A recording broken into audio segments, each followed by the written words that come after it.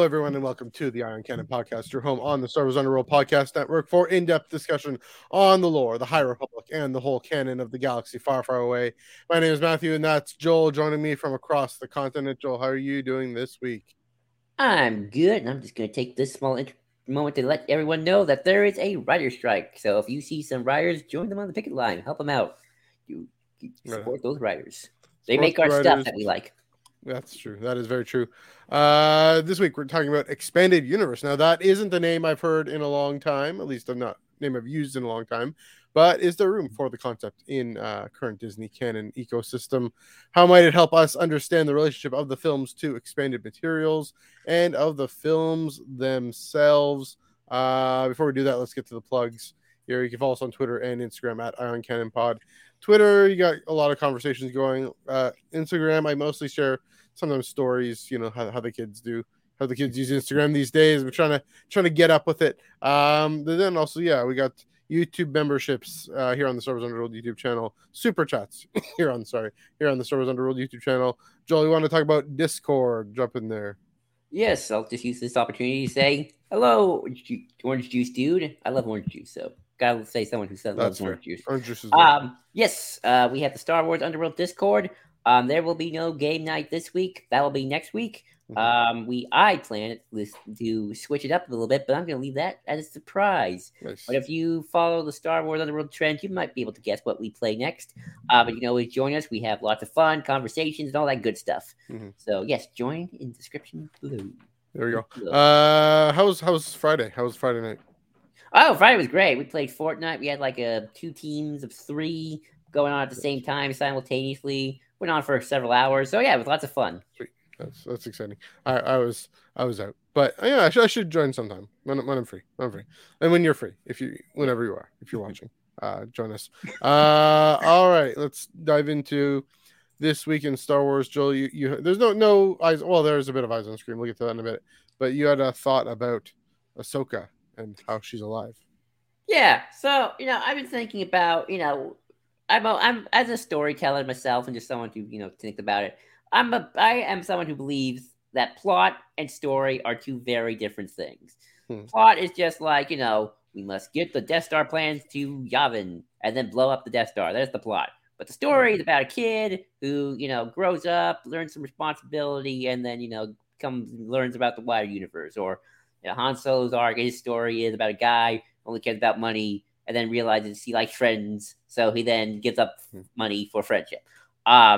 So I've been thinking about, we talk about this plot of Ahsoka is, the search for Ezra and Thrawn's coming back. But what's the story? What's Ahsoka's arc at the start of the series, and what's her kind of trajectory at the end? Like Kenobi series, where it's like he was depressed at first, and then at the end he's a little less depressed, and you get to see Qui-Gon. So he's feeling good. So what's Ahsoka doing? And I've been thinking about it, and I think it'd be interesting if the Ahsoka series is almost a meta commentary of why Ahsoka is even alive. Why is she here? Because it's sort of like, well, she there was a good place to, take her off the chessboard, and that was, when she dealt with Vader, that last the sacrifice that she couldn't get to her master. But then obviously, World Between Worlds, and then she got yoinked back to life. So it's I think it'd be interesting if the show, at least on her arc, is all about why is she even here? What is my purpose now in a post Endor world? Why do I get to live in post the original trilogy? Yeah. In some sense, I've been thinking about her, and then what are the other characters Sabine and Hera probably are like, well, we're no longer rebels. We're part of the government. Obviously Sabine looks sad. So well, my buddy Ezra's not back, so what was it all for? And I have a feeling Hera's probably dealing with the responsibility of being a high member of a government instead of now captain of the rebellion. Yeah. So, I'm sure those are going to be arcs too. But that's kind of my primary thought of what's Ahsoka's arc? Where is she going to start? And where's she kind of going to be at the beginning? Is she going to be kind of grumpy and then she kind of regains herself? What's going on in that head of hers? So it's something I've been thinking about, kind of what the story of Ahsoka is, and less obviously what the plot is, because we know what the plot is. It's Thrawn's coming back, and we got to find Ezra. Okay. Yeah, that's a great point, great distinction between plot and character, and how we focus on plot, we focus on lore.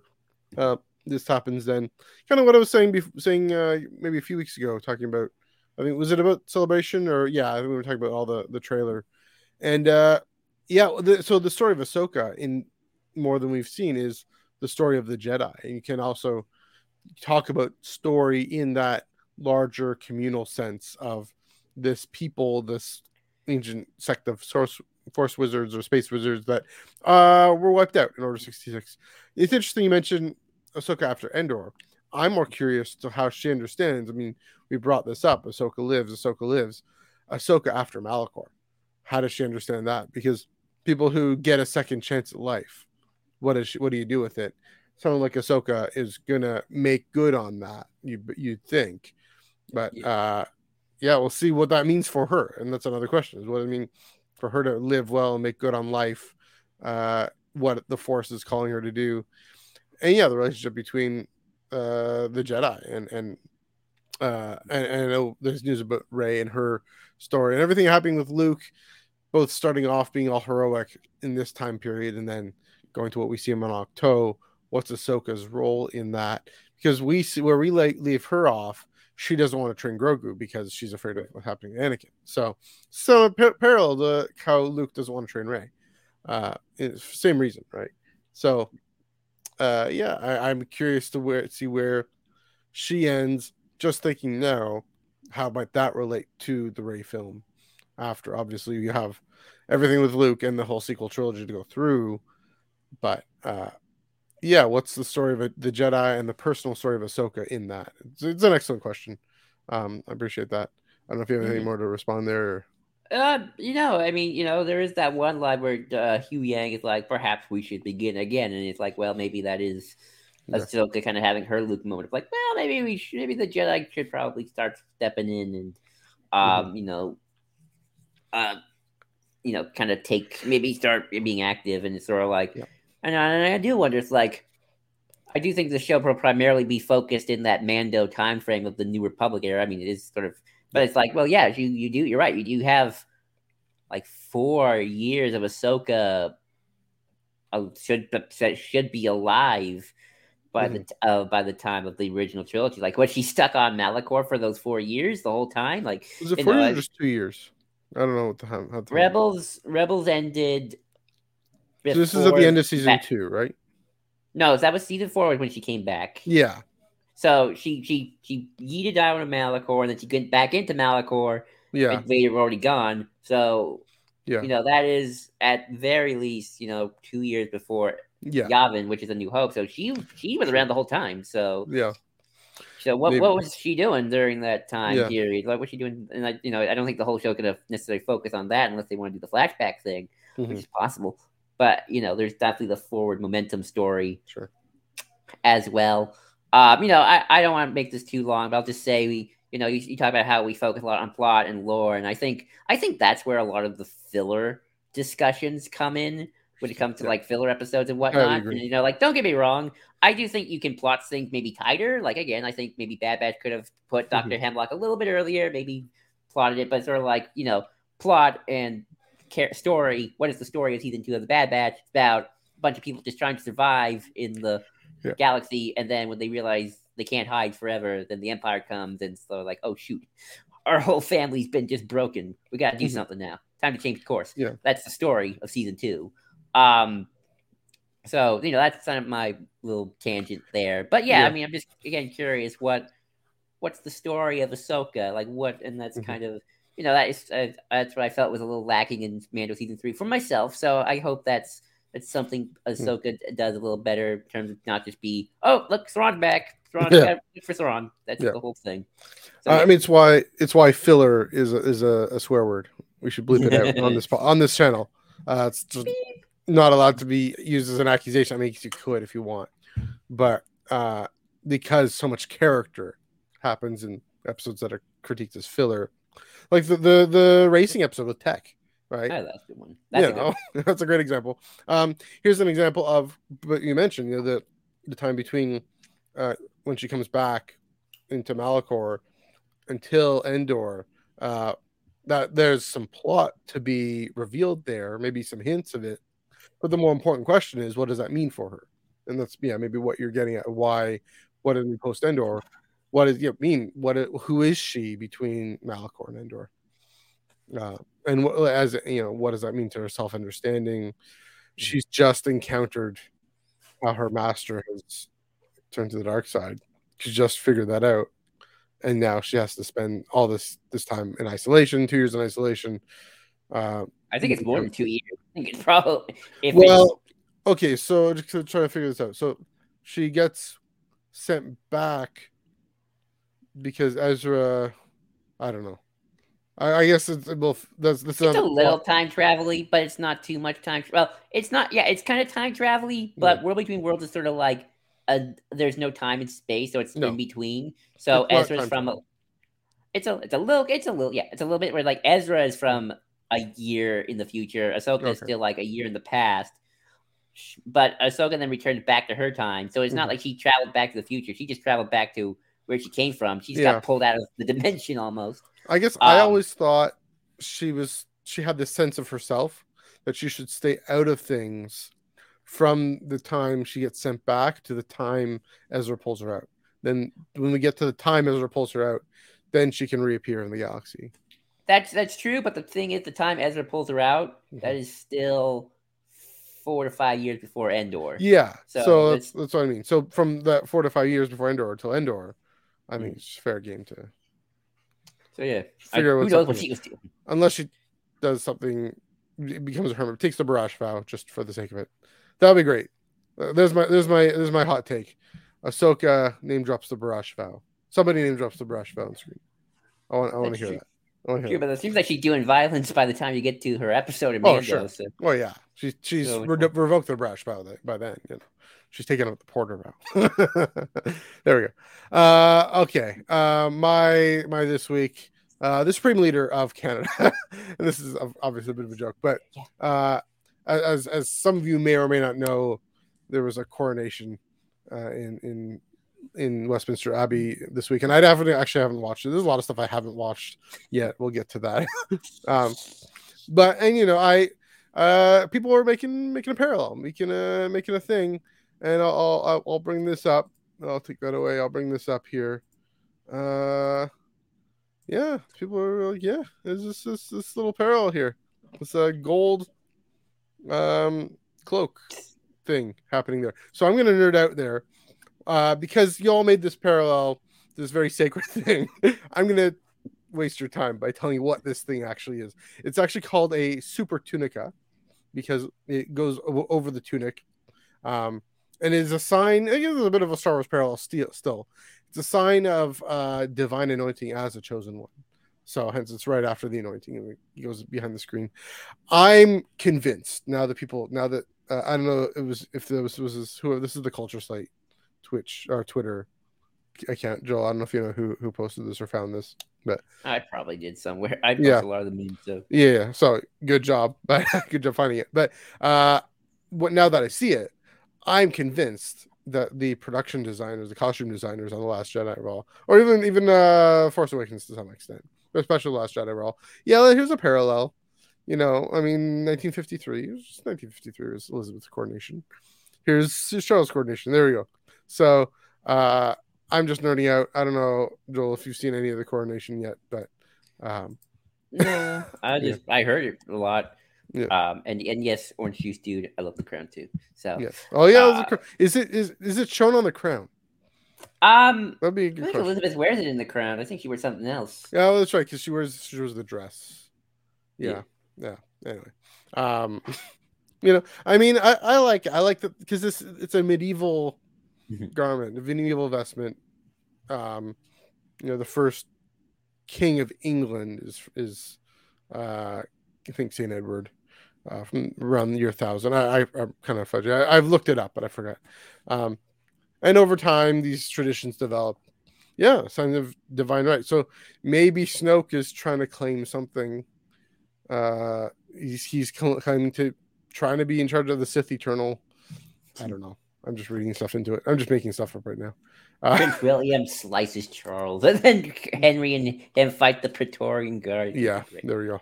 Praetorian Guard. No, that's another thing for me. That's ancient Rome, but Anyway, moving right along there. So we got some eyes on screen again.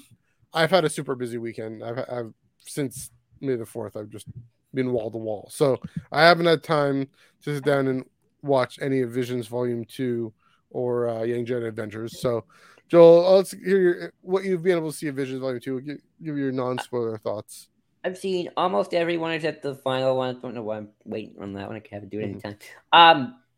All super lovely and beautiful stories. Just, this is sort of, it's funny that we call it Ion Canon, but this is actually, I think, Visions is sort of the kind of the thing of like the beauty of the opposite extreme of like when nothing is canon, where you just strip Star Wars of like all the lore, the continuity, the grand storylines that've been going on for 50 years, and just like, here's a story set in the universe, and all that matters are like the themes and the values that Star Wars had brought, and told with some beautiful animation styles.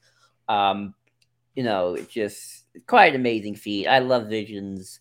I'll just say I heard a rumor, say I got a broken heart. I got a rumor that Visions Volume 3 is probably in production as well. I would not be shocked. I think they like Visions. I think Visions is something they probably won't hopefully continue for a while. And I hope it's just one of those special little things that keeps on trucking, because it's just kind of cool when you strip down Star Wars and look at its parts. It just you get some pretty amazing things. So yeah, Visions Volume 2, epic. Very epic. That's what Visions is for. It's to just express and explore. Even wasn't that comic book concept that I do have, I think that was called Visions 2 as well. And so I think, the one with where we first see Spider-Maul. Yeah. I think it was called Visions. Yeah. That's a little different because that was like concept art for like the actual films and stories. Okay, fair enough. But yeah. It's certainly interesting for sure. But my point being, it's don't worry about the story necessarily, or don't worry about the lore and the plot, the canon. Just explore and values and having and using it as a way of actually helping us then look back on the canon and understand more deeply what it's about. And so I'm definitely looking forward to that.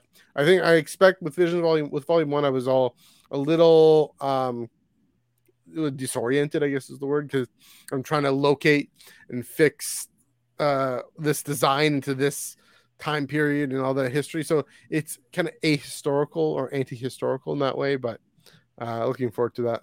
I from what I have heard and what Dom was telling me on the weekend was that it ties more into real life human history in its influences, and so as Visions Volume 1 did with the samurai and with just a lot of Japanese legends. No story spoilers or plot spoilers, but I'll just say there's one in particular that's like, actually there's like two in particular, like very dealing with the ideas of like colonialism, the destruction of the natural world, and just like the nastiness of all that. So Dominic definitely got on point there. Yeah.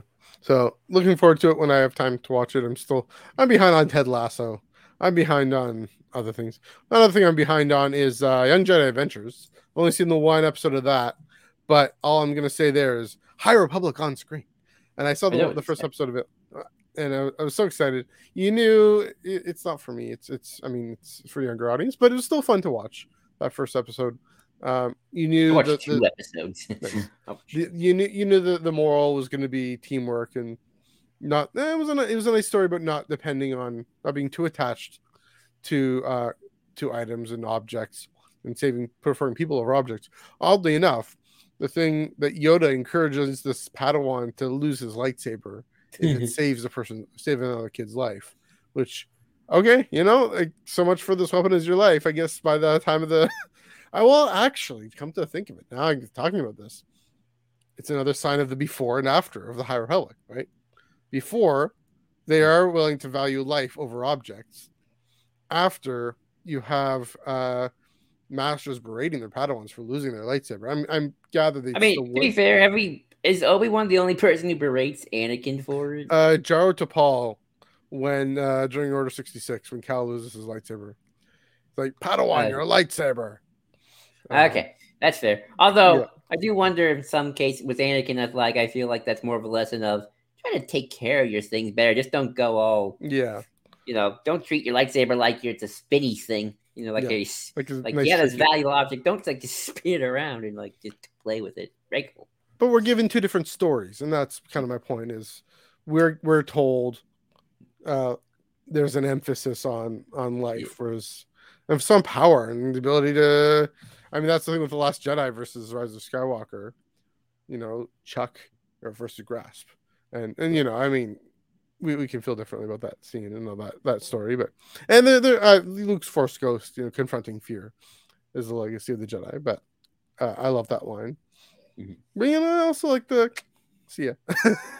So yeah, it's great. Speaking of High Republic on screen, one more thing to say. Well, actually, before I do that, what did you think of the first two episodes of Young Jedi Avengers we saw that you've seen? Oh, I like them. They're very cute, very funny. I think my buddy Omar, if you're with Disney, said it's interesting. This is the least sassy Star Wars to ever sass. Yes. It's like all the characters are like sweet and nice to each other, and they don't like. There's no sarcasm. It's like Star Wars is so used to sarcasm. It's like either little kids are like, "Good job," like yay. I think that's just kind of just totally like, I've never seen this before. This is kind of cute though. Different. But yeah, no, very different tone. But I like it. It's like very High Republic, gold robes, all that stuff.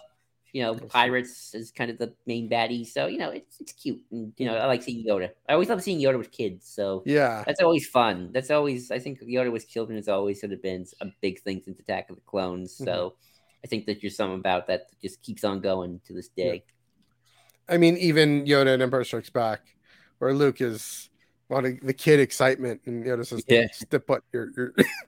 You're a 22-year-old man. but still, and I mean, and Daniel Jose Older's High Republic Adventures Phase 1, also Yoda with kids, so that's what he's up to.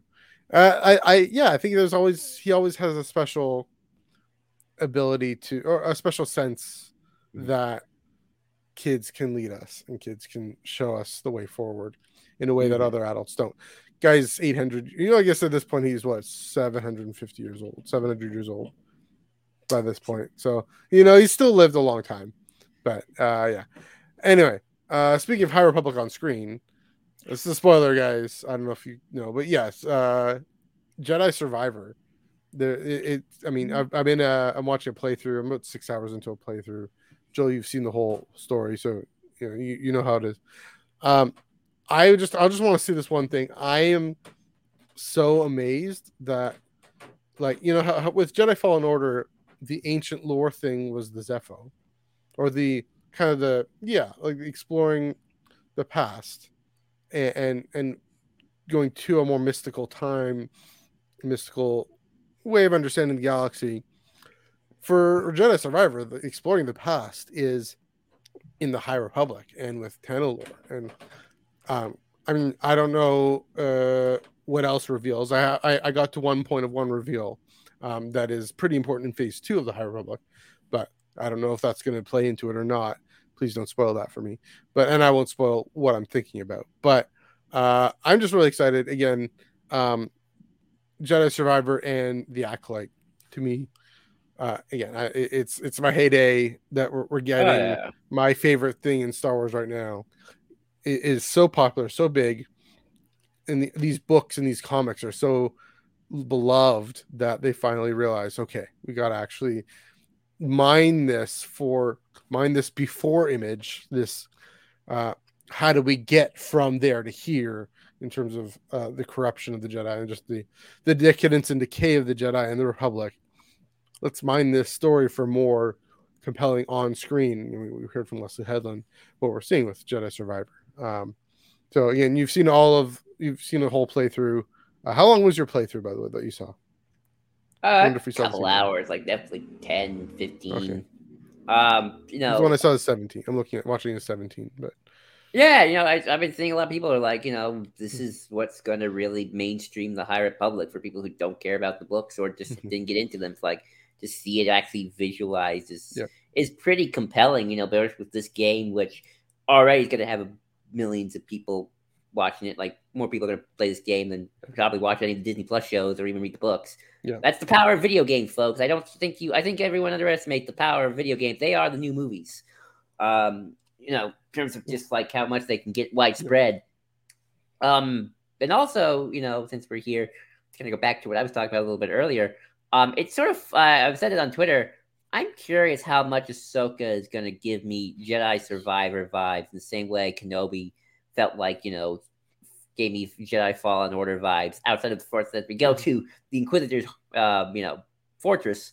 And the biggest thing, and you've already seen this, and this is like the most minor thing, so I don't mind talking about it. It's the color reddish orange.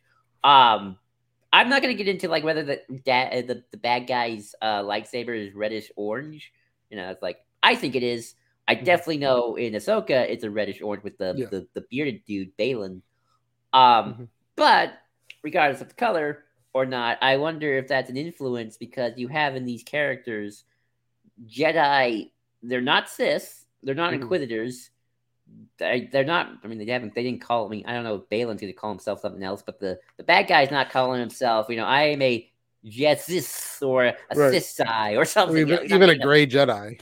It's like not even just talking about that. So I wonder if it's like this idea of they use the dark side, but they still mentally in their own little heads still consider themselves Jedi and following Jedi way. And the term Dark Jedi has been a thing in the EU for a while. Our main topic, we'll get into that later.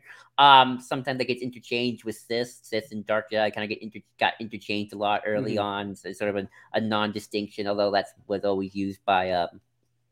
Actually, no. Sometimes even Sith themselves would call themselves Dark Jedi. It was weird. It was the 90s. It's not consistent. It's also thousands and thousands of years of storytelling. Well, that's true. Years, just sometimes decades of out of universe storytelling. Yeah, so it's sort of like, it's like evil Sith, but it's like it's an evil This is an evil Jedi, But I do wonder, for distinction's sake, if Baylan and in some ways, I mean, I guess that's Sam the Sham. Good point. They are bad people with good intentions. Maybe Baylan. I mean, you've seen the Jedi Survivor guy. He's a little more nuttier, but maybe Baylan is a little bit more. He's not the Emperor. He maybe sees himself as a more sophisticated man who's like, sometimes I use dark means to my ends, but I am still a civilized man, and I'm willing to negotiate with you, Ahsoka Tano, even though Ahsoka Tano is going to look at his methods and also his ideology and go like, you messed up, dude. So I do kind of wonder if that reddish orange color, which I think I'm noticing, is playing into a factor of this kind of tepid dark sideness compared to the Sith full-on dark sideness, or even the Inquisitors' loyalty to the Sith. But what do you guys think? I mean, did you think it was reddish orange, and just the overall thematics? Yeah, that's a good question. Let us know in the comments if you come to that point in the story. What do you think? Yeah, I really like that bad people with good intentions. I mean, Thrawn himself, right? I keep on going back to this. And this is, of course, with the Zahn novels in my head, but all the canon Zahn novels, especially in my head, is he really thinks he's doing well by his people. I mean, this even gets into the armor discussion. Well, the armor goes into a different direction with this. The armor doesn't try and bombard an innocent city, but Thrawn, Thrawn, he thinks he's doing well, and he's willing to go to an extent to defend his people from the Grisks and to defend his people by using the Empire. We'll see how much that comes up in Ahsoka, but definitely, this idea of Dagan, is that his name? Who? Dagan. I think it's Dagan or Dagan. Dagan. And I mean, I am more comfortable with the word dark Jedi than gray Jedi. Because Yeah. dark Jedi. So in that case, Jedi, they're just using the word Jedi wrong. Yeah. A Jedi is a servant of the light. A dark Jedi is someone who thinks they're using the power of the Jedi, but for darkness, and so therefore they're effectively Sith. But yeah, let's go back to the comments here. Yeah, we were getting to a little bit of that, but also we were talking about Young Jedi Adventures, but that's okay. Last Jedi is Chuck Norris. I'll be curious to see what you think of that. There you go. And yeah, 6 point. Yellow and red makes orange. So, I want to talk about that one just a little bit. Yeah. So, okay, semi-spoiler, but not really. He bleed. My cat is messing around with my carrot. So the Dagon bleeds his lightsaber. Yes. Which, is what all Darksiders do. And yes, it is a yellow lightsaber. To be fair, I don't know if it's because it's yellow. I'm just saying he bleeds it and it gets that orangish color. But you bleed. If Vader bleeds a blue one, it's pure red. You can bleed a green one. I've never seen a green one get bled, but I'm going to assume it just turns red if it's by a Sith Lord.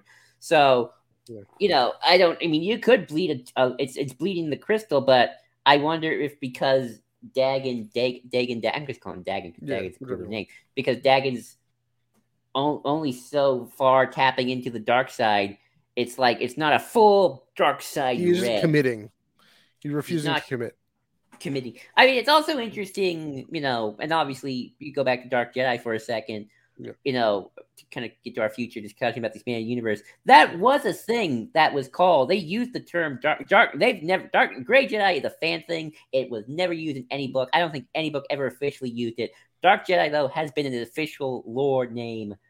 Sometimes it's interchangeable with Sith for reasons. It was the 90s, so we didn't really have anything nailed down.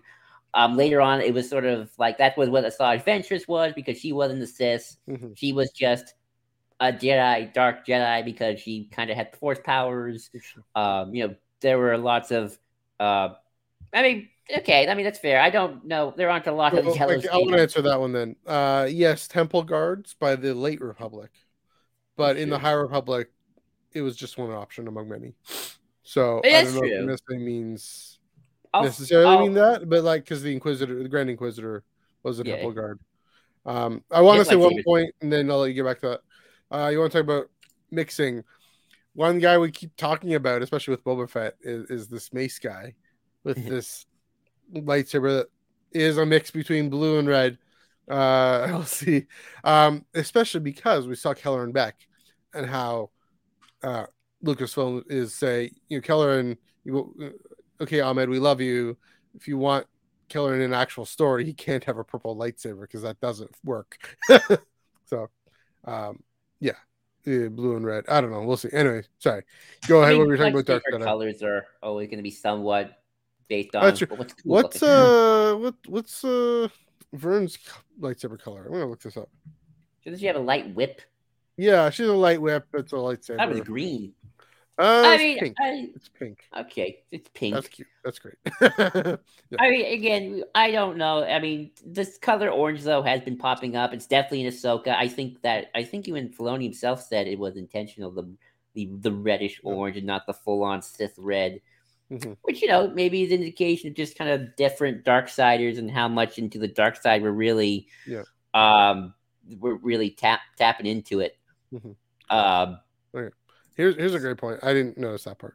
Fair enough. Also, again, in High Republic, I mean, there you can in Jedi Fallen Order, you can get a nice orange creamsicle, and it's not dark.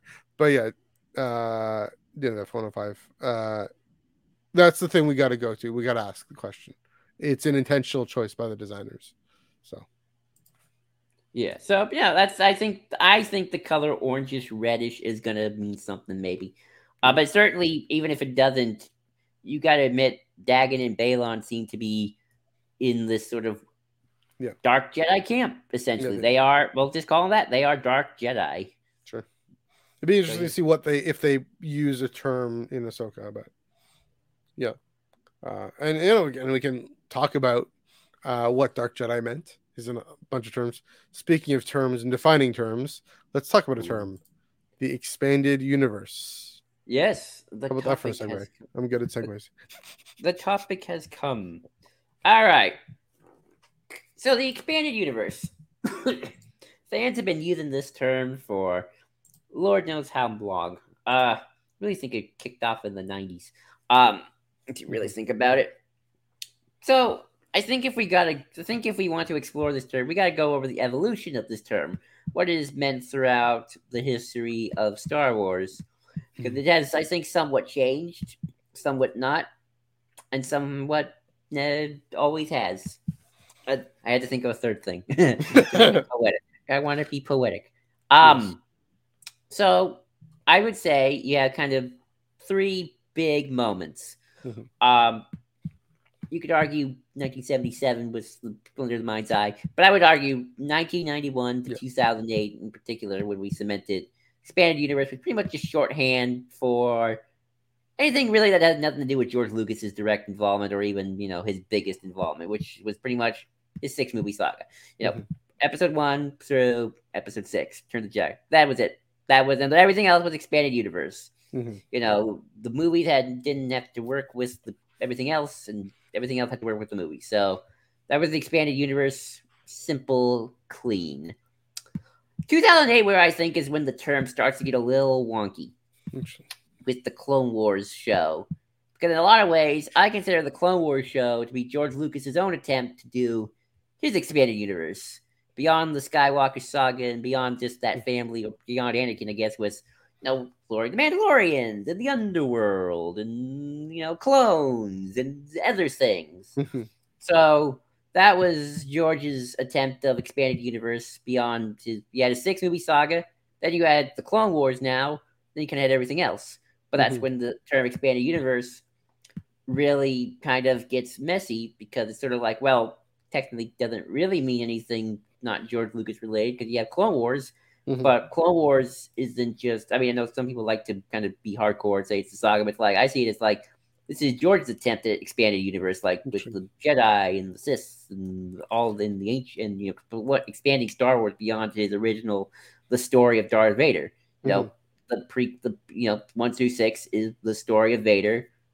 Clone Wars is the story of the Clone Wars, and with Ahsoka kind of as your main lead. Anakin happens to be in there too. So. Well, yeah, you can have characters, in non-expanded universe stuff. Luke Skywalker, as far as expanded universe and all those characters.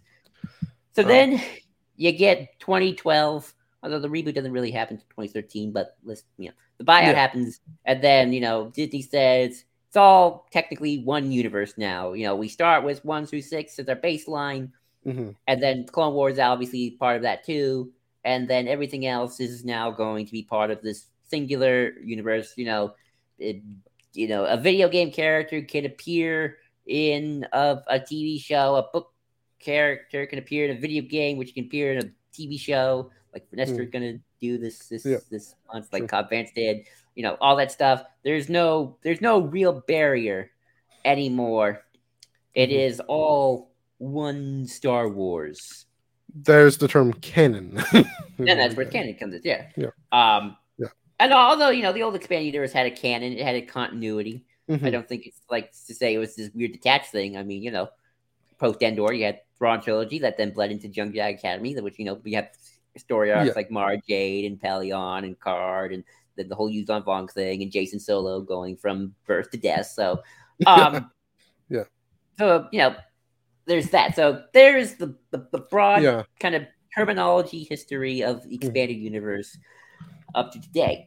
But I just want to say it's interesting that little bit with 2008, and I know we're going to get to that more, but with the Clone Wars, remember back to Collider Jedi Council, and I've mentioned this a few times, and they did this interesting thing, because this was the thinking at the time, I guess 2015, 2016, just as everything was starting to take off. They divided the show into 2 parts. They don't have the show into 2 parts. The first section, they had a section called "What's the Deal with Canon?" And canon specifically did include the TV shows, did include Clone Wars, did include rumors about the Mandalorian or whatever that was going to be. but the first thing was just the films, just the sequel trilogy, and how. So what that reflects then is how TV shows were considered, like you're saying with George Lucas, considered this expanded canon thing happening, because the real distinction is films versus everything else, and how Disney Plus changed all that. But that's a later discussion. Yeah. I mean, Clone Wars is weird because it's both Legends and canon, like Bo-Katan, both worlds. And it's only because later EU books, when Clone Wars were coming out, started incorporating Clone Wars direct stuff, like whether Talzin, Mor's Gods, all that stuff. But not going to do that. That's beyond our pay grade right now. That's too confusing. So, yeah. So officially now, it is all canon. It is all officially one thing. Officially, but. I want to kind of talk about why we still kind of, that term sticks around even today. Because I do think that unofficially, there was never a clone attack on Kamino. I'm sorry, I do stuff like that. Unofficially, from like the kind of the artistic kind of thing that we're getting into, there is always going to be somewhat this divide between, especially the 1 through 6 films, and I'm going to include 7 through 9 because they want to be part of George's thing. That's very much what they're trying to be. And then kind of everything else beyond the saga. So now you kind of have, unofficially, you have the saga 1 through 9, Skywalker saga about the family, and then everything else. I would like, you mean the canon means in this context? You mean the context of Disney era? I think maybe to answer your question, I think what we're doing is kind of digging into some of the vagueness and fuzziness about that, because there is that term canon, as if everything is all one, and then there's this Legends thing, which was canon, but it was this other EU, but now we're talking about what might, and this is the next thing, but we'll get to that in a bit. What does expanded universe? What could that be? Some sort of middle? I don't know. Middle. I'm curious, Joel, as to what you're thinking. But yeah, it's a lot of weird fuzziness terminology for sure, especially now, because in the old days, like I said, early on, it was a hard distinction. Right. Well, that's just because the continuity of that Plagueis book includes a bunch of stuff that sometimes is irreconcilable or just no longer applies. Like in the book, Dooku and Palpatine aren't in league with each other, and clearly in Tales of the Jedi they were in league during Phantom Menace. That's more like small continuity issues, and I can get into a whole thing of like the spirit of Legends versus the letter of Legends, where it's like, yeah, there's a lot of things that spiritually could fit in canon, but there's a lot of small details and stuff and organizations that no longer exist and storylines. But I think that's less of a canon versus, that's continuity. Yeah. Okay. Which is, I think, a different thing. Interesting. At least for me. But let's get back to it. Let's back to it. So, and I was saying, early on there was a clear distinction. 6-movie saga about Skywalkers, or I guess Anakin time. Everything else was like stories about the Mandalorian, stories about Revan, Ancient Sith, Thrawn, Yuuzhan Vong, all this stuff. 2012 comes. Now it's all supposed to be one thing. It's all one big universe, and it all can intersect. But again, to get to the unofficial stuff, I think there is still somewhat a mini divide. It's not official, but it's sort of like in the artistic intent sense between Lucas's 6-movie saga and 7 through 9, which is now the Skywalker saga, and kind of everything else. And that's kind of where I think why, in some ways, the term expanded universe unofficially can still apply, because the expanding of the universe sometimes doesn't always line up nicely with that 1 through 9 saga.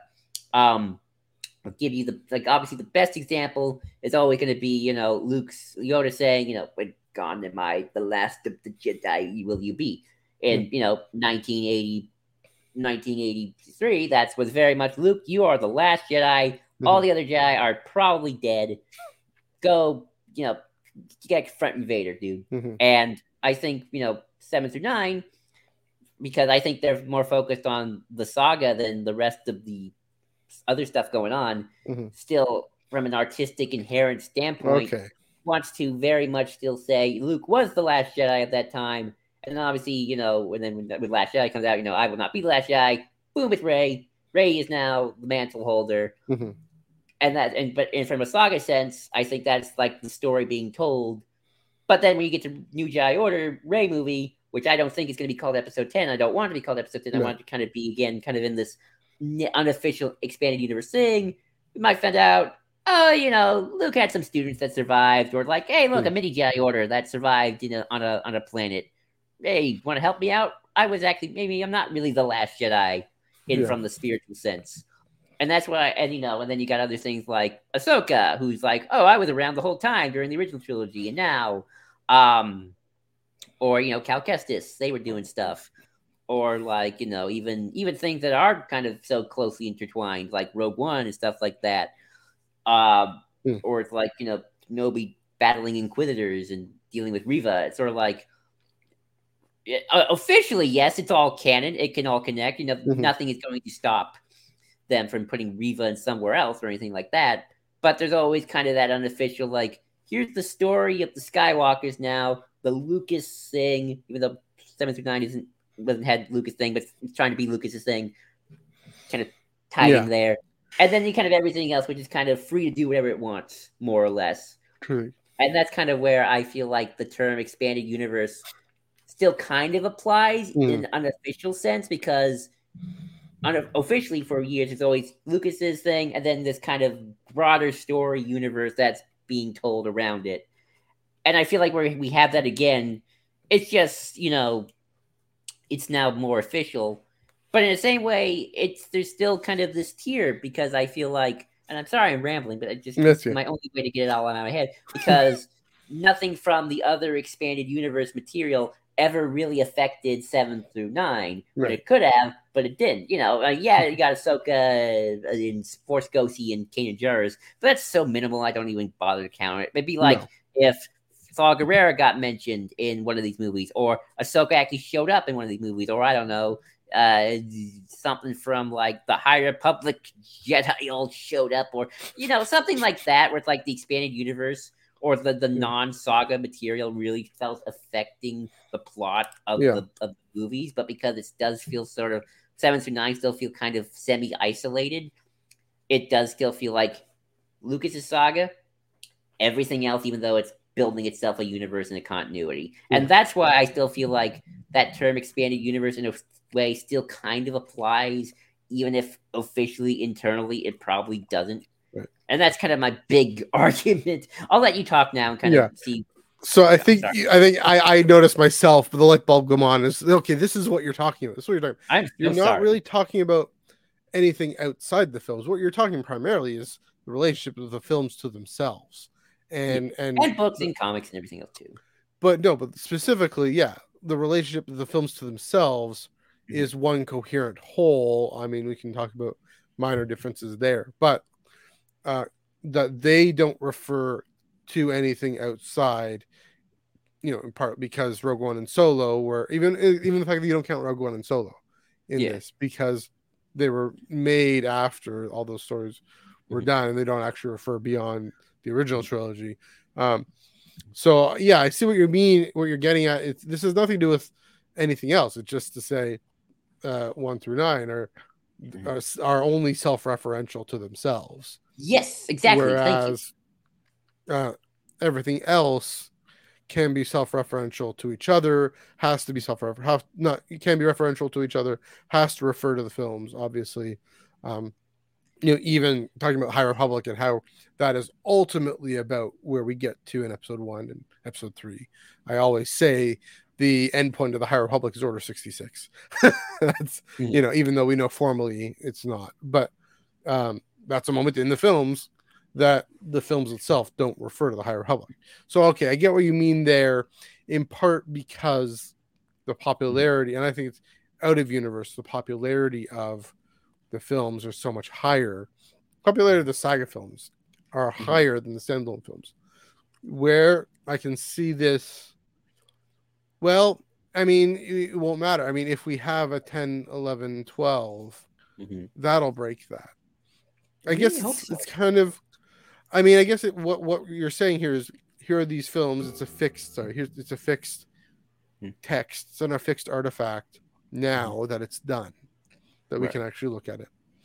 I mean, that's the thing. Is the only way to break that is if you have a 10, 11, 12 that would refer probably to other things, because now, I mean, you're not debating my paper versus screen thing, right? No. But you're kind of working with the distinction itself. You're just saying there's also this other very similar distinction.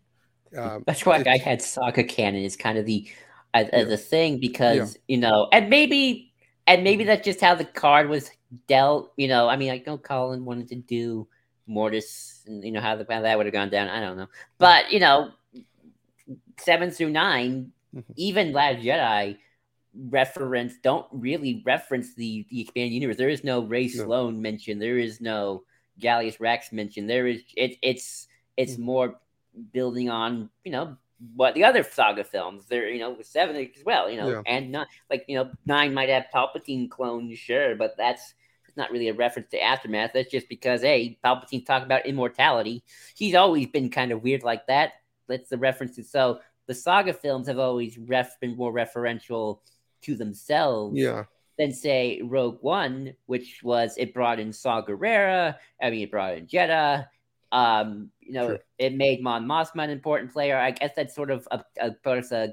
That is both. I mean, obviously, you have Return of the Jedi, but Mon Mothma being important and a character, that's an expanded universe thing more than she's more an expanded universe character than she has ever been. Got the Ghost Crew in it, had General Harrison Dula. I mean, that's a smaller thing, obviously. And then you got shows like Mandalorian, which they brought in Cobb Vanth, that was referencing Aftermath. So that's why and things like Ahsoka is alive and other Jedi are around. Those are very expanded universe-y ideas compared to 7 through 9, which I felt referenced were like, if they were doing research, they most researched the Saga. I mean, I know Ryan Johnson looked up something for a fourth power for Luke in a book, but in kind of the meta artisty texty thing, the Saga is very much insular with itself. And you told talk about 10, 11, 12.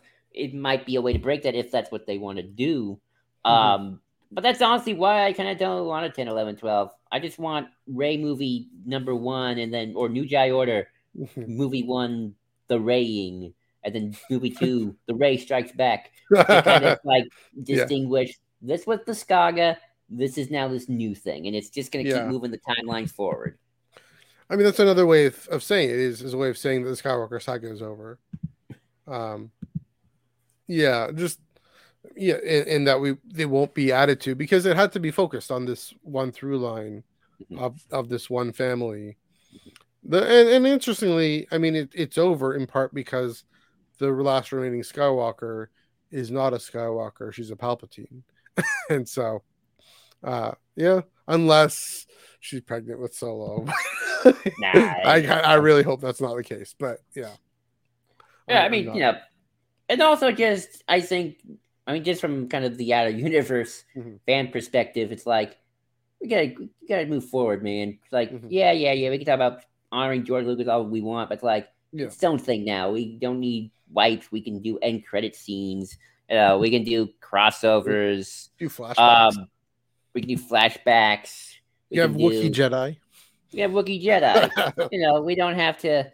I mean, I think the Saga could have, we can have Jedi. Rey didn't have to be the last Jedi. There were other. There were other Jedi around, and I think, you can say, that ruins it's sort of why I don't care anymore about the whole when gone am I the last of the Jedi will you be? Because to me, it's sort of like the Skywalker Saga is the story of that family. It's sort of why, I've shown you stuff about how I don't even agree with the whole the prequels are the story of the failure of the Jedi. No, there's the story of the fall of Anakin and his bad choices. And we did a whole Filoni and George thing of how they see that differently. And I don't want to get into too much into that. If you want to make other stories about other things, go ahead. But that's now this story And even if you have Skywalker saga characters like Vader, like Luke, like Rey, now it's not a Skywalker saga story. It's just the new thing, which is going to make this new Jedi Order film really interesting. If it's not called Episode 10, which I don't think it's going to, at least I kind of hope not. Because sort of like even if you come out if it's saying, well, this is Episode 10 and everything but name, well, again, not really, because they don't want it to be. They want it to start some new stuff and hopefully successful stuff that we can keep making and keep expanding upon. There's some interesting quote just to kind of read. The EU flows from the saga films in only one direction, with the CT aliens appearing in later material. I mean, that's fair. The journey to books has very little to do with what could ultimately appear on film. I mean, that's true too. That's kind of what you're getting at. How they just didn't refer to things they could. Well, what's weird about it is less. I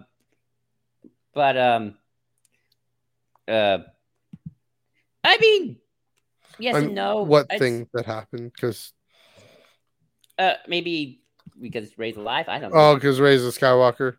I mean, she is a Skywalker, but it's like, is Luke appearing in but it's sort of like, is a Luke movie a Skywalker saga movie? Like if they call it Luke.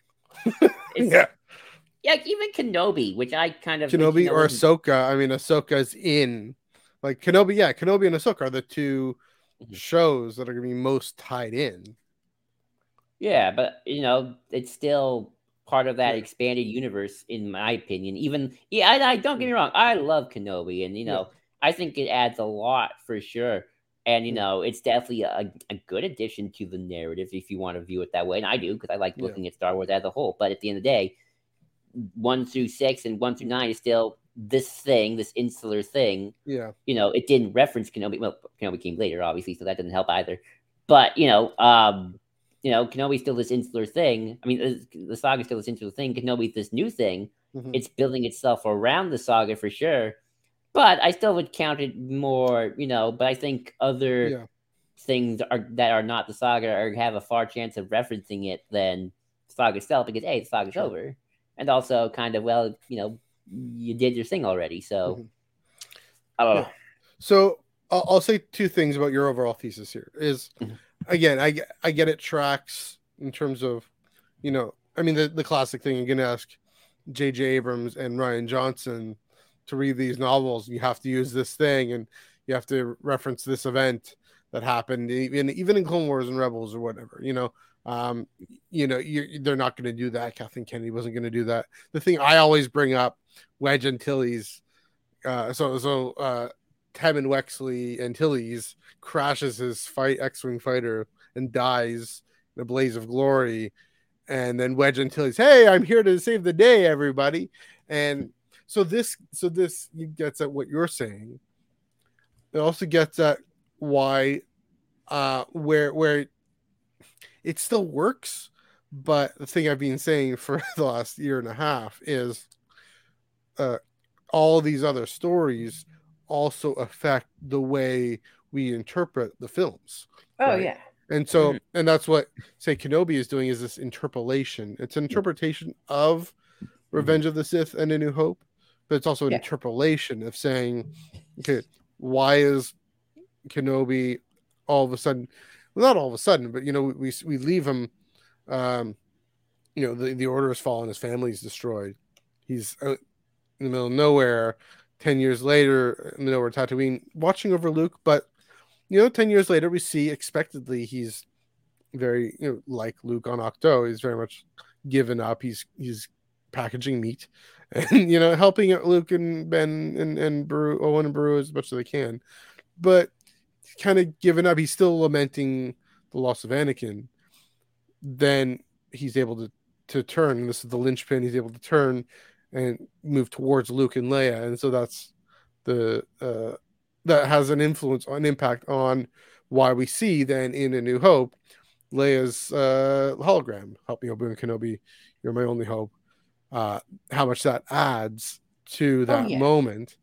The big thing I think about there is, even within the Lucas saga, the relationship between films was mutable. And so, I mean, the classic example of Vader Luke and Leia being family, the thing we're talking about, Skywalkers. In 1977, George Lucas didn't know that. By 1979, by 1980, we all have I Am Your Father. And then 1983, we have And You Have a Sister. And so all that, and then we have to watch A New Hope differently now, right? The larger scale, and this is one of my prequelist tenets, really, how the original trilogy was irrevocably changed, the text itself. And so this is what we're getting at, is what is the text? This is this meta conversation that we had about a year and a half ago, right?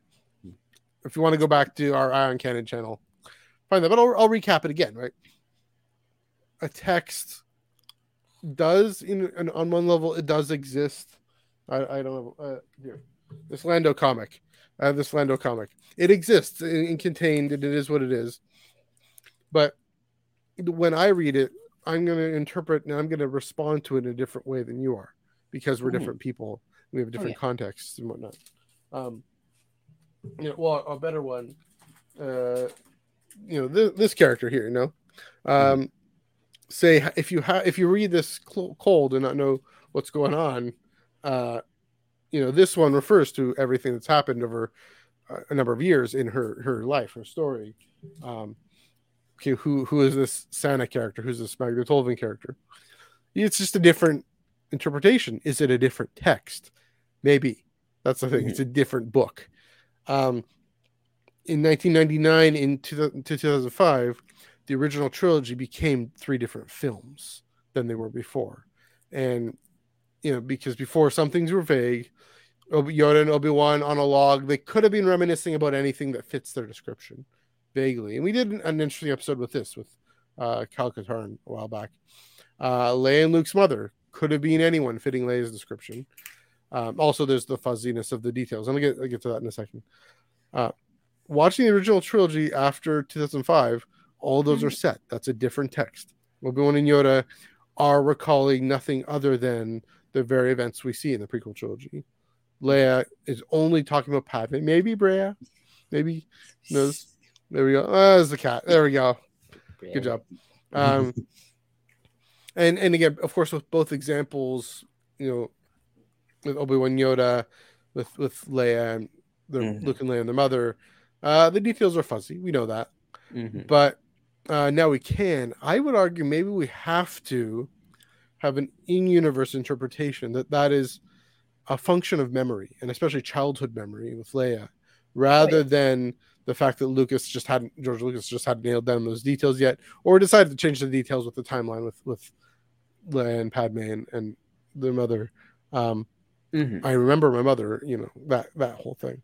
So, again, I get what you're saying in terms of actual concrete story decisions, artistic decisions. But so it works on both levels. This is what I'm saying. I'm not disagreeing with you. It works on both levels. There is the text in itself, insane in Latin.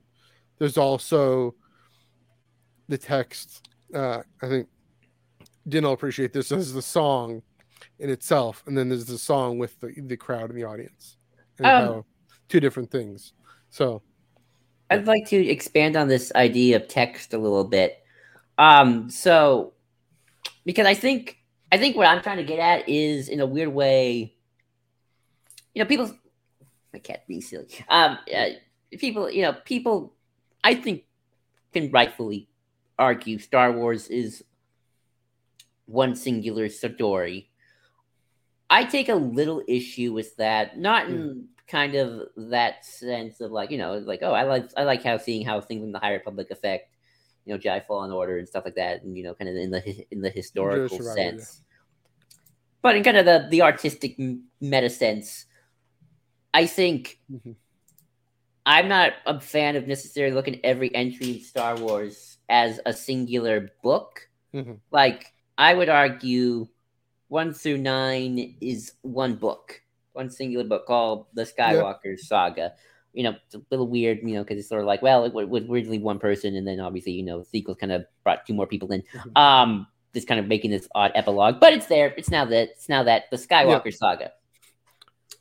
The Rise of Skywalker is part of the Skywalker Saga. Yeah, Mandalorian. Mandalorian. people say, oh, it's episode 7.9. I don't agree with that. I think Mandalorian, it's another book. Yeah. The Mandalorian, another book. Ahsoka, another book. Hmm. Maybe you could argue the Filoni film is part of it's a bigger book, but I won't get into. It's gonna get a little weird. Andor, its own book. Rogue One, its own book. The Rey film, Rey's a Skywalker. Deal with it, but it's a different book. I don't think it's part of the Skywalker saga.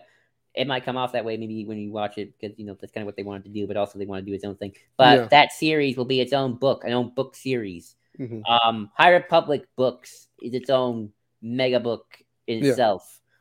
I would even argue the Clone Wars series, the series that has Anakin, Obi-Wan, Padme, Dooku.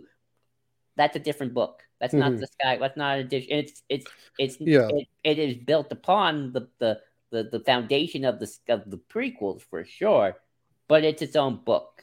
Mm-hmm.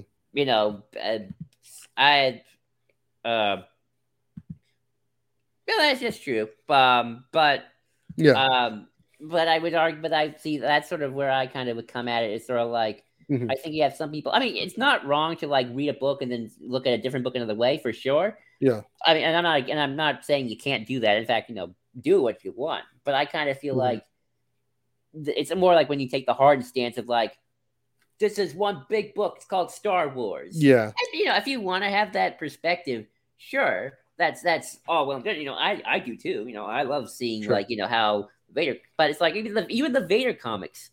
It's about Darth Vader, the chosen one himself.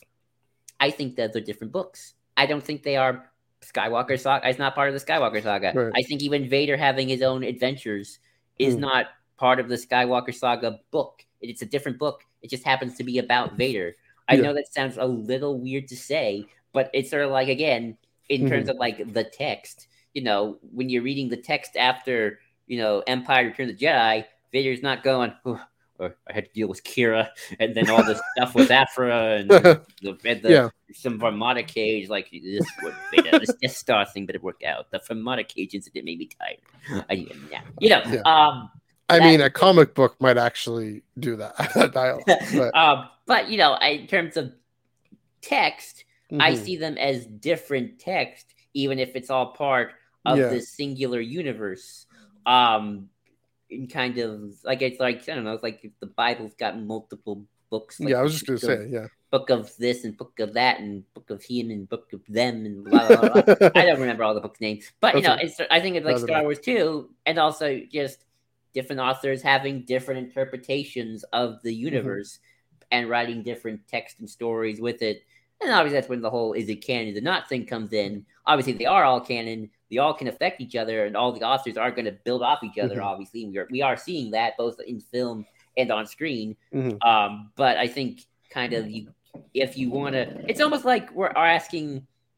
It's kind of like you kind of got two groups of people. Ones who love to see the text as fluid, which I do inherently. I don't think I'm saying I never do. Yeah. But if you're like looking at the original text and you want to see like what is the original interpretation of the text, then you kind of have to almost look at it very differently, even though if you're, especially depending on how you're looking at it. Again, if you're looking at 1 through 6 as a singular text, then that's what is George's whole overarching thing with 1 through 6. Again, if you're looking at 1 through 9, if you're looking at 4 through 5, throw through 9, etc.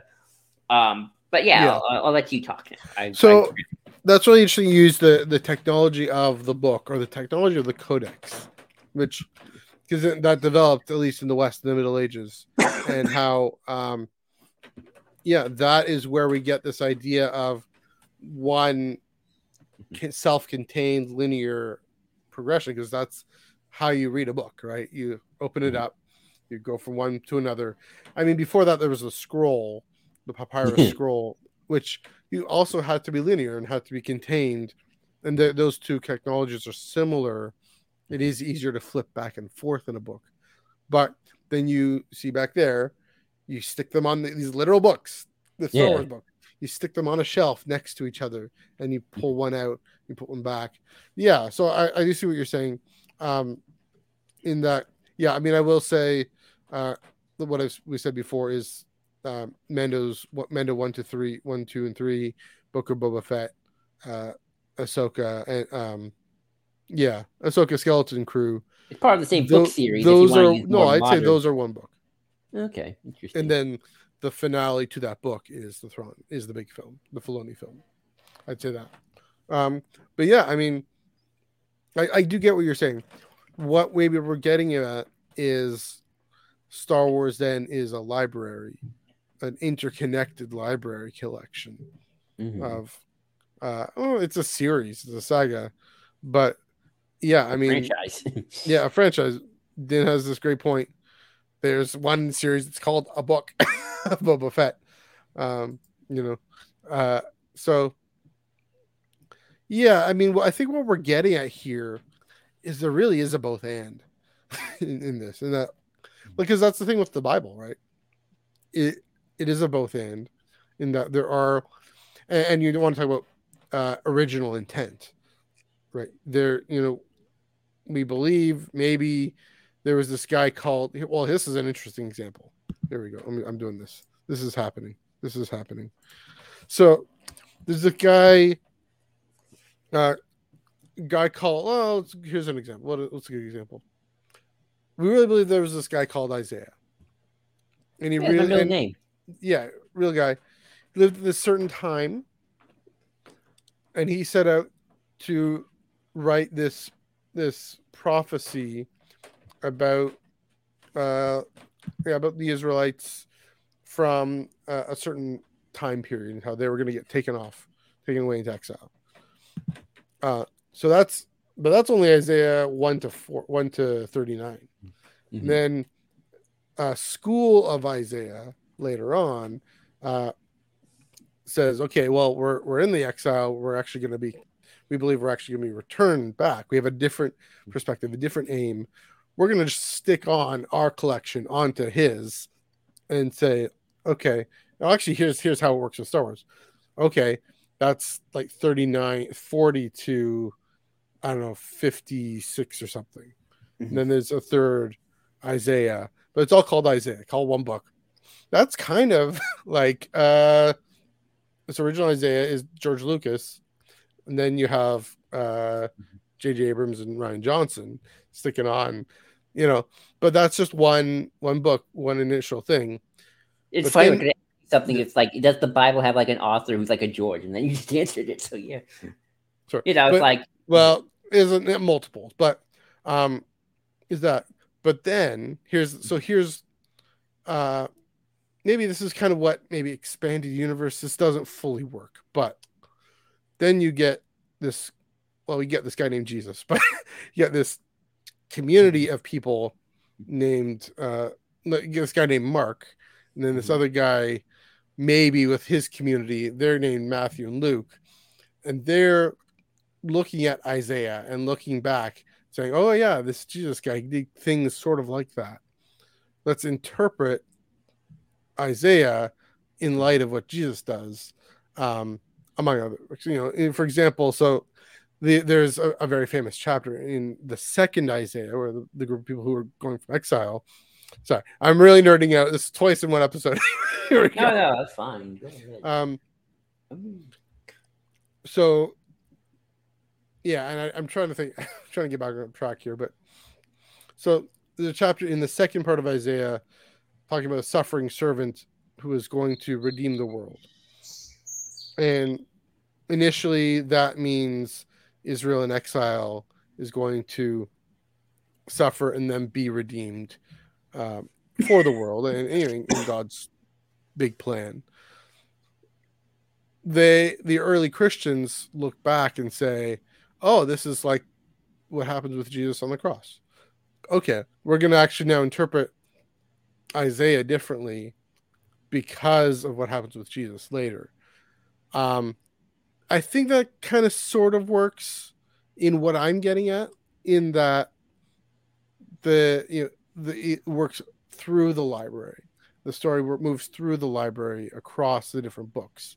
And so, I guess what I'm saying is I like to emphasize the connections. And you do too. But it is helpful and this has been the debate in biblical scholarship for the last 200 years, especially. It is helpful to look at what this first Isaiah, chapters 1 to 39, what this guy cared about, what this guy wanted to do, and we want to say, but then also to reflect on what that might mean for the wider story, but also how does the wider story reflect on that. So it goes both ways. It's all over the place. The way this is how I will try to modernize your words to kind of to try to simplify it. It'd be like, okay, like Isaiah's George, he wrote the original book, and then somebody came and then he's like, okay, fans, here it is, but I'm also gonna let you write stories in this universe I made. And then it's like, well, I'm going to write about this character who teamed up with Jesus and fought some bad guys. And then like, oh, I'm going to write about this group of rogue scoundrels who were around during this time. They fought the Romans. You know, and I'm going to kind of add to just modern context now. Like we did see all, let's just go back to kind of modern context. What makes Star Wars so unique about the expanded universe is George essentially just let most of his franchise, really from the 90s or even earlier, if you want to get to the Marvel comics, he essentially allowed for official fan fiction. Yeah, that's what you're getting at here. And they called it canon, and they built a continuity. Originally in the 90s, it built a continuity. You had Tim Zahn, then Kevin J. Anderson, Tom Veitch, Stackpole, all fans of Star Wars. Yeah. George hired them because they were professional novelists, obviously. They knew what they were doing too. Yeah.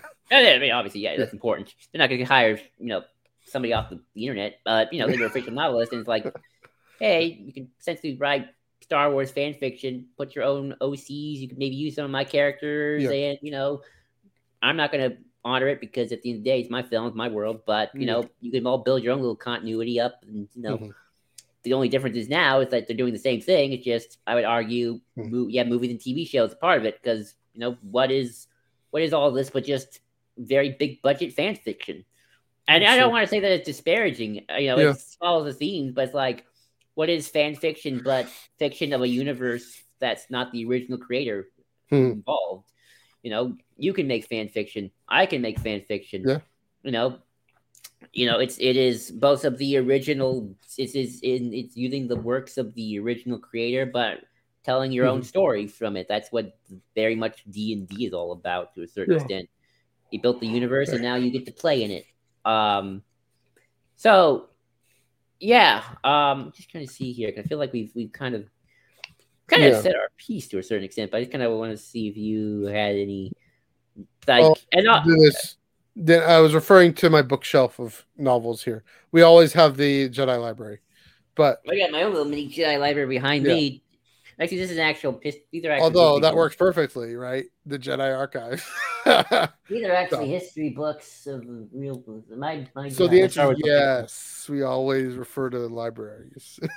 You're talking about the actual background. Yeah. I thought we were talking about our rooms. And like, these are history books for one thing. What was I saying? In terms of the fan fiction thing, I mean, I do see what you're saying. Again, this especially works if the Skywalker saga is over, because this is it. That's all we got. George Lucas isn't around to tinker and insert Ahsoka into A New Hope, right? He's not going to do that. This is actually kind of the weird thing about the little bits and pieces, and who knows how much it would have changed if George saw it through. Where you start and where you end is always going to be different. So everyone gets kind of up in arms about like, oh my god, they were going to use this concept. It's like they're concepts. Once you actually start shooting, you kind of have to really nail it down. Kind of have, and then you can kind of go in a completely opposite direction. But it would have been interesting, kind of the Trevorrow film. Well, not even just that too, but even Lucas is like bringing back Maul and sort of like. That's such a Clone Wars specific thing, and that's such a reference to Clone Wars. That kind of honestly, in a weird way, would have elevated Clone Wars even more in terms of its kind of importance to it being part of the text. But because it didn't happen, now I kind of think there's Clone Wars a different text. I mean, Solo again, the Solo reveal it would have, but Solo, if you're in your scheme here, is still an EU. Yeah, Yeah. and I would argue that's why Clone Wars, in kind of the meta artsy tech sense, is sort of for new canon's sake is the new foundation of the EU because so many story plots are being Sure. if you look at modern Star Wars, and I kind of said this a little bit about Mandalorian being like cartoons in a certain extent, but if you look at honestly a lot of modern Star Wars that's not the saga, most of it's all coming from Clone Wars, even more than 1 through 4. I mean, 1 through 6 at this point. I mean, obviously, you get characters like Vader showing up, but it's sort of like the Mandalorian. Where'd that arc start? In Clone Wars. Where the Solo stuff? Clone Wars. Mortis, Ahsoka stuff? Clone Wars. Andor, Saw Gerrera? Clone Wars. Like, if anything, modern Star Wars is more of a continuation of Clone Wars than it even is of 1 through 6. The only thing that I honestly think is a continuation of more 1 through 6 and kind of pulls more from that is Kenobi, the sequels. That's kind of it. Maybe Andor. No, Andor still got Saw Gerrera. Andor's like a hybrid for sure, but Rogue One is more of a build-up of Clone Wars. So I don't want to give too hard labels to any of this really, but if you just kind of look at it, it's sort of like kind of the foundations of it all. It's sort of like Clone Wars is way more than even George's 1 through 6. I mean, obviously 1 through 6 is where Clone Wars starts from. So but kind of like the branches and all. Sure. I mean, even it almost to say Clone Wars is somewhere in the middle, right? It certainly can give. It has its own. It does walk both worlds. Yeah, it's this is what you're saying. It's foundational in the way that the films can be, but maybe more so just given what the stories that they're telling. Because maybe they're more afraid to touch those. Because I mean, that's the other thing with the medium. It's the medium of a television show, and the medium of a television show taking the time to explore these things. Yeah. To use the text metaphor again, Clone Wars is if George had written another book, like Skywalker Saga 1 through 6, and then Glur decided, I'm going to make another book. Yeah. Clone Wars. They're going to use all my same characters, but it's another book. And now and most people are using that book as kind of their kind of glory in the other book. I mean, obviously, but it still kind of comes from the same creator. And it's also why after after 2012, Clone Wars is still completely canon, right? It survived the changeover because it's a George Lucas thing. So that's he wouldn't have sold it to Disney because it's his baby, really. I wonder if George Lucas feels. Here's the thing. Here's a way of putting it. I think George Lucas loves Clone Wars as much as he loves the saga films. Like he feels as connected and as dear to it. Oh yeah. Yeah, I mean, he was definitely. I mean, Clone Wars is kind of what kind of got him a little bit more reinvigorated to do 7 through 9 before he realized I'm old and I'm gonna get tired. I don't have the energy anymore. But one thing to do a cartoon, so another thing to do a whole movie again. So I mean, he really got involved with Clone Wars, but it's sort of like, it's sort of like. It's sort of been like it's always more like a fan thing for me where I get a little annoyed of like Clone Wars episode 3.5 or 2.9 or something like that. If you truly believe that, that's fine. But I like to look at Clone Wars as a different text by the same author. If we're using kind of the text metaphor, the only thing back. No, you finish. What? There you go. It's not like with the prequels where it's like he took the OT text, he took the book, and like, well, I'm gonna just add pages in the back and start writing it. It didn't like stuff the Clone Wars into another book. He decided, no, this is a separate book. Yeah. The only thing I will use the point whatever is for Kenobi. That to me is the closest we get from what I was saying before. The hinge for Obi-Wan is such a major character in both trilogies. A very important character in both trilogies. That's his hinge. So that's the only time, because it also deals with Anakin and Vader. So, but again, I do see what you mean. Like it's Deborah Chow interpreting and interpolating, right? Yeah, like totally. Like I still would use the text metaphor of like it's still a separate book written by Deborah Chow and Gerald Joby Harold. Like, but I still would think that they were very much looking at 1 through 6 a lot more than even Clone, and a little bit of Rebels because you got the Inquisitors, but I think for the most part, like they took more of the the pure. Yeah, maybe that's why, because it isn't as indebted to Clone Wars. It's far more indebted to the saga films. Right, and I would argue something like Rogue One, even Solo, all of the Disney Plus series, with the exception of maybe Kenobi, are indebted more to Clone Wars. I mean, that's kind of what I'm getting at. Is Kenobi is the one exception. It's the one, and so that's why maybe I'm also again willing to say kind of 3.5 here. I wouldn't begrudge anybody. I just said that, by the way. No, I don't. This is all terminology and ways of short forms for interpretations and experiences. I do really like what Din was saying up here. This one here. Yeah. I mean, that's the emotional canon, if you will. You can talk about that. So I think about life and about real life, which apparently Visions does such a great job as well. So.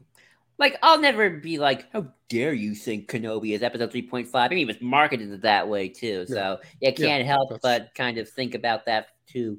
But I kind of like looking at it kind of like as like a kind of a cold, kind of a brutal academic sense as well. Yeah. I mean, but obviously, yes, I'm going to totally watch episode 4 now and like, oh my God, Kenobi seeing the twins and he saw little Leia when they helped out. And like now he sees the hope of the future.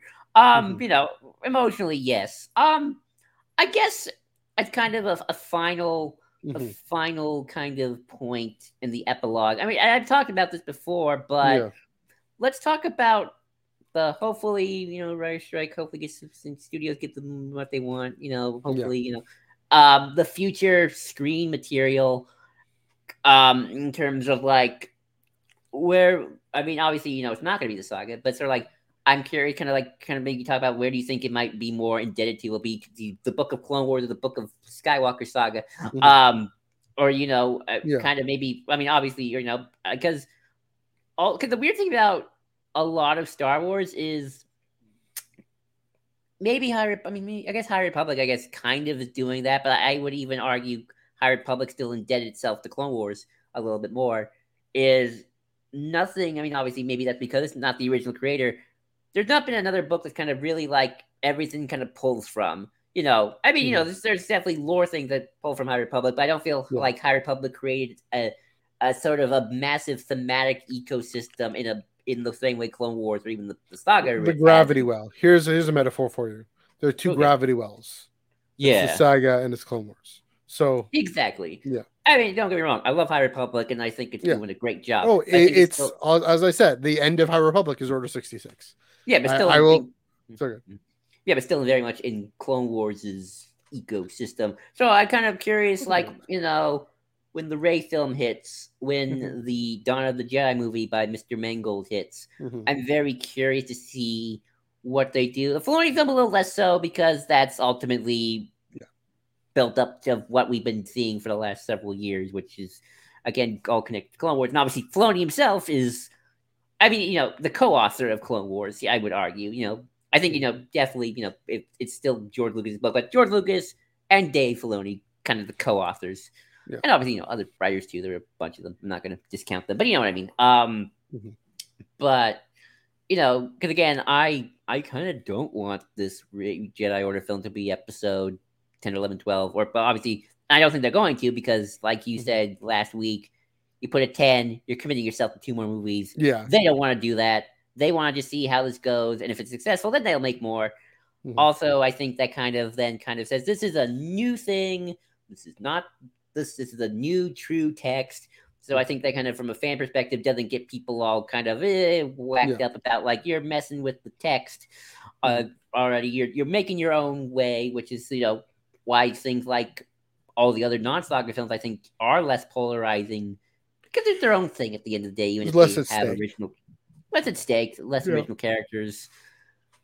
But also, I'm kind of curious if there will ever be another gravity well like Clone Wars or the saga ever again, or is sort of like everything will kind of, in some way, these are the 2 gravity wells. These are kind of always going to be the 2 gravity wells. Yeah. Maybe something like Dawn of the Jedi, even being so far away, but you can still see the gravity well in Clone Wars, or you can still see the gravity well in the Skywalker saga. Yeah. And I'm just kind of curious. I mean, that's just kind of something I think about a lot. I mean, we talk about High Republic, and yeah, I mean, I'll think about how it's more indebted to Clone Wars. I think of it more in terms of the prequel trilogy, but again, it's so big and so beloved, and so popular. Maybe, I mean, especially in terms of all the things they're setting up, not just for Phase 3, but for the next thing moving backwards. Even the way they used Phase 1 to set things up for Phase 2, which is using things to set up for Phase 3, the time jump.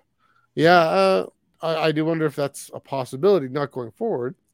Certainly for storytelling in that little pocket between High Republic and Phantom Menace. I mean, that's still kind of the Phantom Menace moving towards that, the beeline there. Yeah, that's a good question. I mean, especially the thing you talk about, the Rey film. Yeah, it's going to be saying its own thing. It's going to be doing its own thing precisely because it refers back to the sequel trilogy. It refers back. It's not doing its own thing necessarily. And that's how continuity works, of course. Yeah, I mean, well, here's another thing to say, though, is in 1977, George Lucas did not set out to make this gravity well. In 2008, he did not set out to make this gravity well. It just took off, and both of those were just so great stories and compelling stories, and especially, A New Hope, Star Wars spread like wildfire through the culture and hit a nerve that not just Star Wars. I mean, Battlestar Galactica is directly indebted to Star Wars. I mean, even that other Star franchise, Star Trek, it's really Deep Space Nine. So, yeah, and specifically to the original trilogy. So, yeah, I'd be probably some prequels too, but the real world timeline doesn't work there. But yeah, I mean, it would take a lot. It would take a lot, and it would just have to happen unintentionally. You know what I mean? Oh, I agree. I don't think we'll ever, and I'm not saying it's like a cynical thing. I think it's just the facts. George was the original creator. He's not going to come at it from a mentality of legend behind him. He's just, he made the thing. Everyone else, unless you're maybe Tony Gilroy, but even then, Tony Gilroy, the studios, not necessarily because I think the studio's like interfering. I mean, Andrew was like, I think Tony Gilroy did what he wanted, but I think even Tony Gilroy's like, I'm playing in a sandbox. I'm not making the new thing here. Even someone like James Mangold, who gets a lot of time behind him, is still probably looking like, I'm still playing in George's sandbox. I get to maybe add my own little tweaks to it, but I think, nothing really can ever. There's always going to be George, and then kind of everyone else in kind of like the most egalitarian sense of like it. No one will ever reach that pinnacle. I think it will always be built upon. Like they'll always look to George, even in small ways. Yeah, always. I mean, the whole existence of the thing. We do have a question for you though. See what you think about this. Okay. Because there was no Old Republic film. There was no Ancient Jedi film or anything. Was there, maybe it was Tales of the Jedi or something that did serve? I mean, everything, Revan's story, Bane's story. Well, no, that doesn't quite work with the real world timeline, but maybe especially something about Tales of the Jedi. Did that serve as a paper EU gravity well, a comics gravity well? I know Tales of the Jedi spans such a long period of time. Honestly, yes. Yes. In a weird way. So, maybe not aesthetically, because they wanted to make it more like the original trilogy in later games, but from a story perspective, Tales of the Jedi, very much the foundations upon which the first Old Republic games built on, the second one, and then the third one, which tried to tie in all three. So, and even the Bang books to a smaller extent, but those Tales of Jedi, that's where Korriban comes from. That's where the Sith as a species and the homeworld come from. So, in some ways, Tales of the Jedi is kind of the Clone Wars of the Old Republic era in terms of like, here's this singular kind of comic series. Actually, didn't span just like 1,000 years. Okay. And kind of was but in another way too. But I would argue this. That's what the Thrawn trilogy was for the post Endor era. Thrawn trilogy very much set the foundations like in the old EU, Thrawn trilogy was the foundation for post Endor era. Tales of the Jedi was the foundation for the Old Republic, Old Republic era for sure. And I guess maybe in some ways that's what these three, well, maybe not the Filoni film, but these two other films could do, if they can be foundation. I mean, I think in some way they want to be foundations for things moving forward with Rey and her new Jedi Order. Yeah, but also Tell the Jedi is 25,000 years in the past. You don't think they want to move forward, starting 25,000 years back and moving forward? Like, that can open up all sorts of stories if done right. So you know what? In some ways, maybe it'll never reach the true heights of Clone Wars, because even there's always going to be a little bit of that. You're always going to build off of Lucas, unintentionally or not. But I do think maybe you're right in terms of like, this is going to set up these two films could set up decades of storytelling if they are really really hard hitting, in the same way the Thrawn trilogy did set up decades of post Endor EU storytelling, and Tales of the Jedi set up the whole Revan saga, Old Republic thing. So yeah, maybe. I mean, I will debate myself and say, especially with Thrawn trilogy, that was still looking back to the original trilogy, but I think but like within the paper canon, there are these little, like, I do think the Aftermath trilogy itself serves as like that a little bit with Mandoverse for sure, in a weird way. Yeah, but yeah, I think you're right, because I mean, you're right about the Thrawn trilogy, but Mara J, Thrawn, Pelion ideas and concepts that kind of were started in the Thrawn trilogy. Sure. Yeah, aesthetically, it's building up from the OT, but the Thrawn trilogy itself pushed forward. Jorah Sabaoth, oh my goodness. Luke starting a Jedi Academy, Jedi school, founding a new Jedi Order, which I guess we always thought was going to happen anyway. But those storylines just pushed forward and forward and forward. So it doesn't have to be just aesthetics; it can be ideas. Like, again, Clone Wars. Clone Wars set up a Mando story, and 2 decades later, look at where we are. We kind of reached a milestone in that story just a couple months ago. Yeah. Ahsoka's had this whole storyline that's going through 3 whole eras of Star Wars. So, those things can happen still. I think you're right. Maybe I was being a little over cynical. It's like, I think again, it'll happen unintentionally.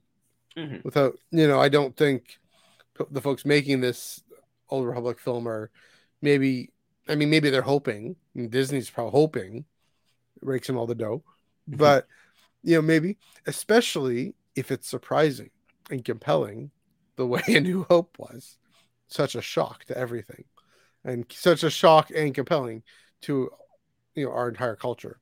So yeah. I mean, they don't want to just make one Rey movie and then, okay, Rey's over, bye-bye, Rey. No. Daisy Ridley's in the prime of her life and her career. They're going to want to show Rey maybe starting out with 4 students, and then, 3, 5, 10 films later, she got 100. Like, now we got to fight the big battle. But, I mean, whether or not, I don't know, I think they want to do it a little more naturally. See, like, oh, this is going to work, and if it works, like, yay, show us more Rey building her Jedi Academy.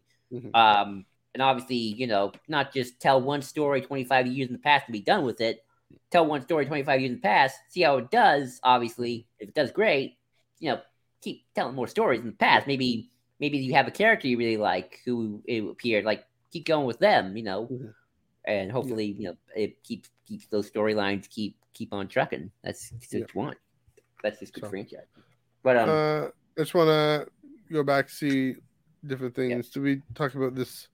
Story vectors, one thread that occasionally moves into other threads. Yeah, I mean that's what we're getting at. Like, I mean, this annoying teenager that we all, I mean, I didn't care, but people didn't like, is now the most beloved and greatest television character of all time. This is a great point, Sam. Also, everyone, every culture, every country, every culture has its own history. And so and there are world religions that different cultures come to and come into. But there's different views. I mean, when a different culture goes into and interacts with that religion, sometimes it's a violent, problematic interaction often. But also just a different perspective on it too. So And Yeah. I really like I actually really now like the text idea and the idea Yeah. of books, which obviously we're paper cans, so that's kind of what we're seeing. Even though Yeah, we're making reference to movies, although we did make reference to books like The High Republic again, yeah. which I do think I take it back a little bit of High Republic. I do think High Republic will, if it goes beyond just paper cannon, and I mean it is, can get It is life, but it's already gone beyond, like we said. yeah. I mean, I've got adventure, but like if we got like a High Republic movie set in the, I would love a High Republic movie set when the High Republic officially starts, like whenever the timeline books say High Republic starts, because I don't think there's any. I don't think we like have day one. Yeah, from the what's it called, the Evereni Exile. Yeah, whenever that happens, maybe we can make a movie about that. Like 500. But I would love to see, like, when I think Acolyte's going to do this, I hope Young Jedi Adventures is kind of... Young Jedi Adventures, in weird ways, kind of my better example of it, where it's like, take the High Republic, which is sort of the era, look at the books, kind of look at the aesthetic it's going for, and then make a story. Don't worry about the Nile, don't worry about the plot points. Just, here's a story. What are the Jedi like at this time? Yeah, what were the Jedi like at the time? What was like the what was the vibe? What was the mood? And kind of make a story around that. Jedi Survivor kind of does that a little bit with, like, it doesn't worry about, you don't have to know anything about the High Republic really to play that game or understand. Just know he's a Jedi from an era called the High Republic. You get the aesthetic, you got the gold robes. Something bad happened. We can kind of guess who was behind the badness. But and then kind of work yourself from there. And I think that's how you continue to use the High Republic as another gravity well of like storytelling, which, like, here's kind of the era, and then what's this, or just like, here's a story, and then you can use the era to great effect if you want, if it works out. But yeah, I think that's it. I think we are good to go. That was a fun one. Yeah, it's definitely a classic Ion Cannon deep dive into what is text and canon media technology and all that stuff. Thanks everyone for joining us in the chat. Love to see a lively chat tonight. Appreciate it. Also, the comment section isn't going anywhere. So if you're watching this after the fact, we're on Underworld Facebook, on Underworld YouTube, on Ion Cannon Twitch, Underworld Twitter, Ion Cannon Twitter. The comments aren't going anywhere. Let us know what color Dagon's lightsaber is. Let us know what you think the next gravity well is going to be. Also, you can comment, let us know, give us a follow on Twitter or Instagram at Ion Cannon Pod, on the Star Wars Underworld YouTube page or Facebook page and YouTube page. Please do give this video a like and a share, and subscribe to all those channels if you haven't done so already. Joel, where can they find you on the internet? You can find me at GID 2021, again, GID 2021, or follow me at the Ion Cannon Pod Twitter. I haven't done any of my big threads and mega threads in a while, but maybe I will. I don't know if I have much to say yet. I feel like I had a lot to say today, so I got all my say out. I suspect you're going to have more to say after. Oh, I will. I'll knowing you well enough. You can follow me on Twitter at NEUG45. Instagram at MNEUG1138. Got some soccer photos in there. Twitter, got some more Star Wars connections there too. So give me a like and a follow, and of course also the flagship at the SWU. Lots of stuff going on, and of course the Discord. Check that out. The link below. We're both in there having chats, playing Fortnite, playing whatever else you're playing. It's been good. It's been fun. Coming up to a year and a half, I guess. Getting there. But yeah, next week we'll let you know what we're doing next week. We'll sort that out. But until then, great conversation, Joel. Let's pull this thing and head home.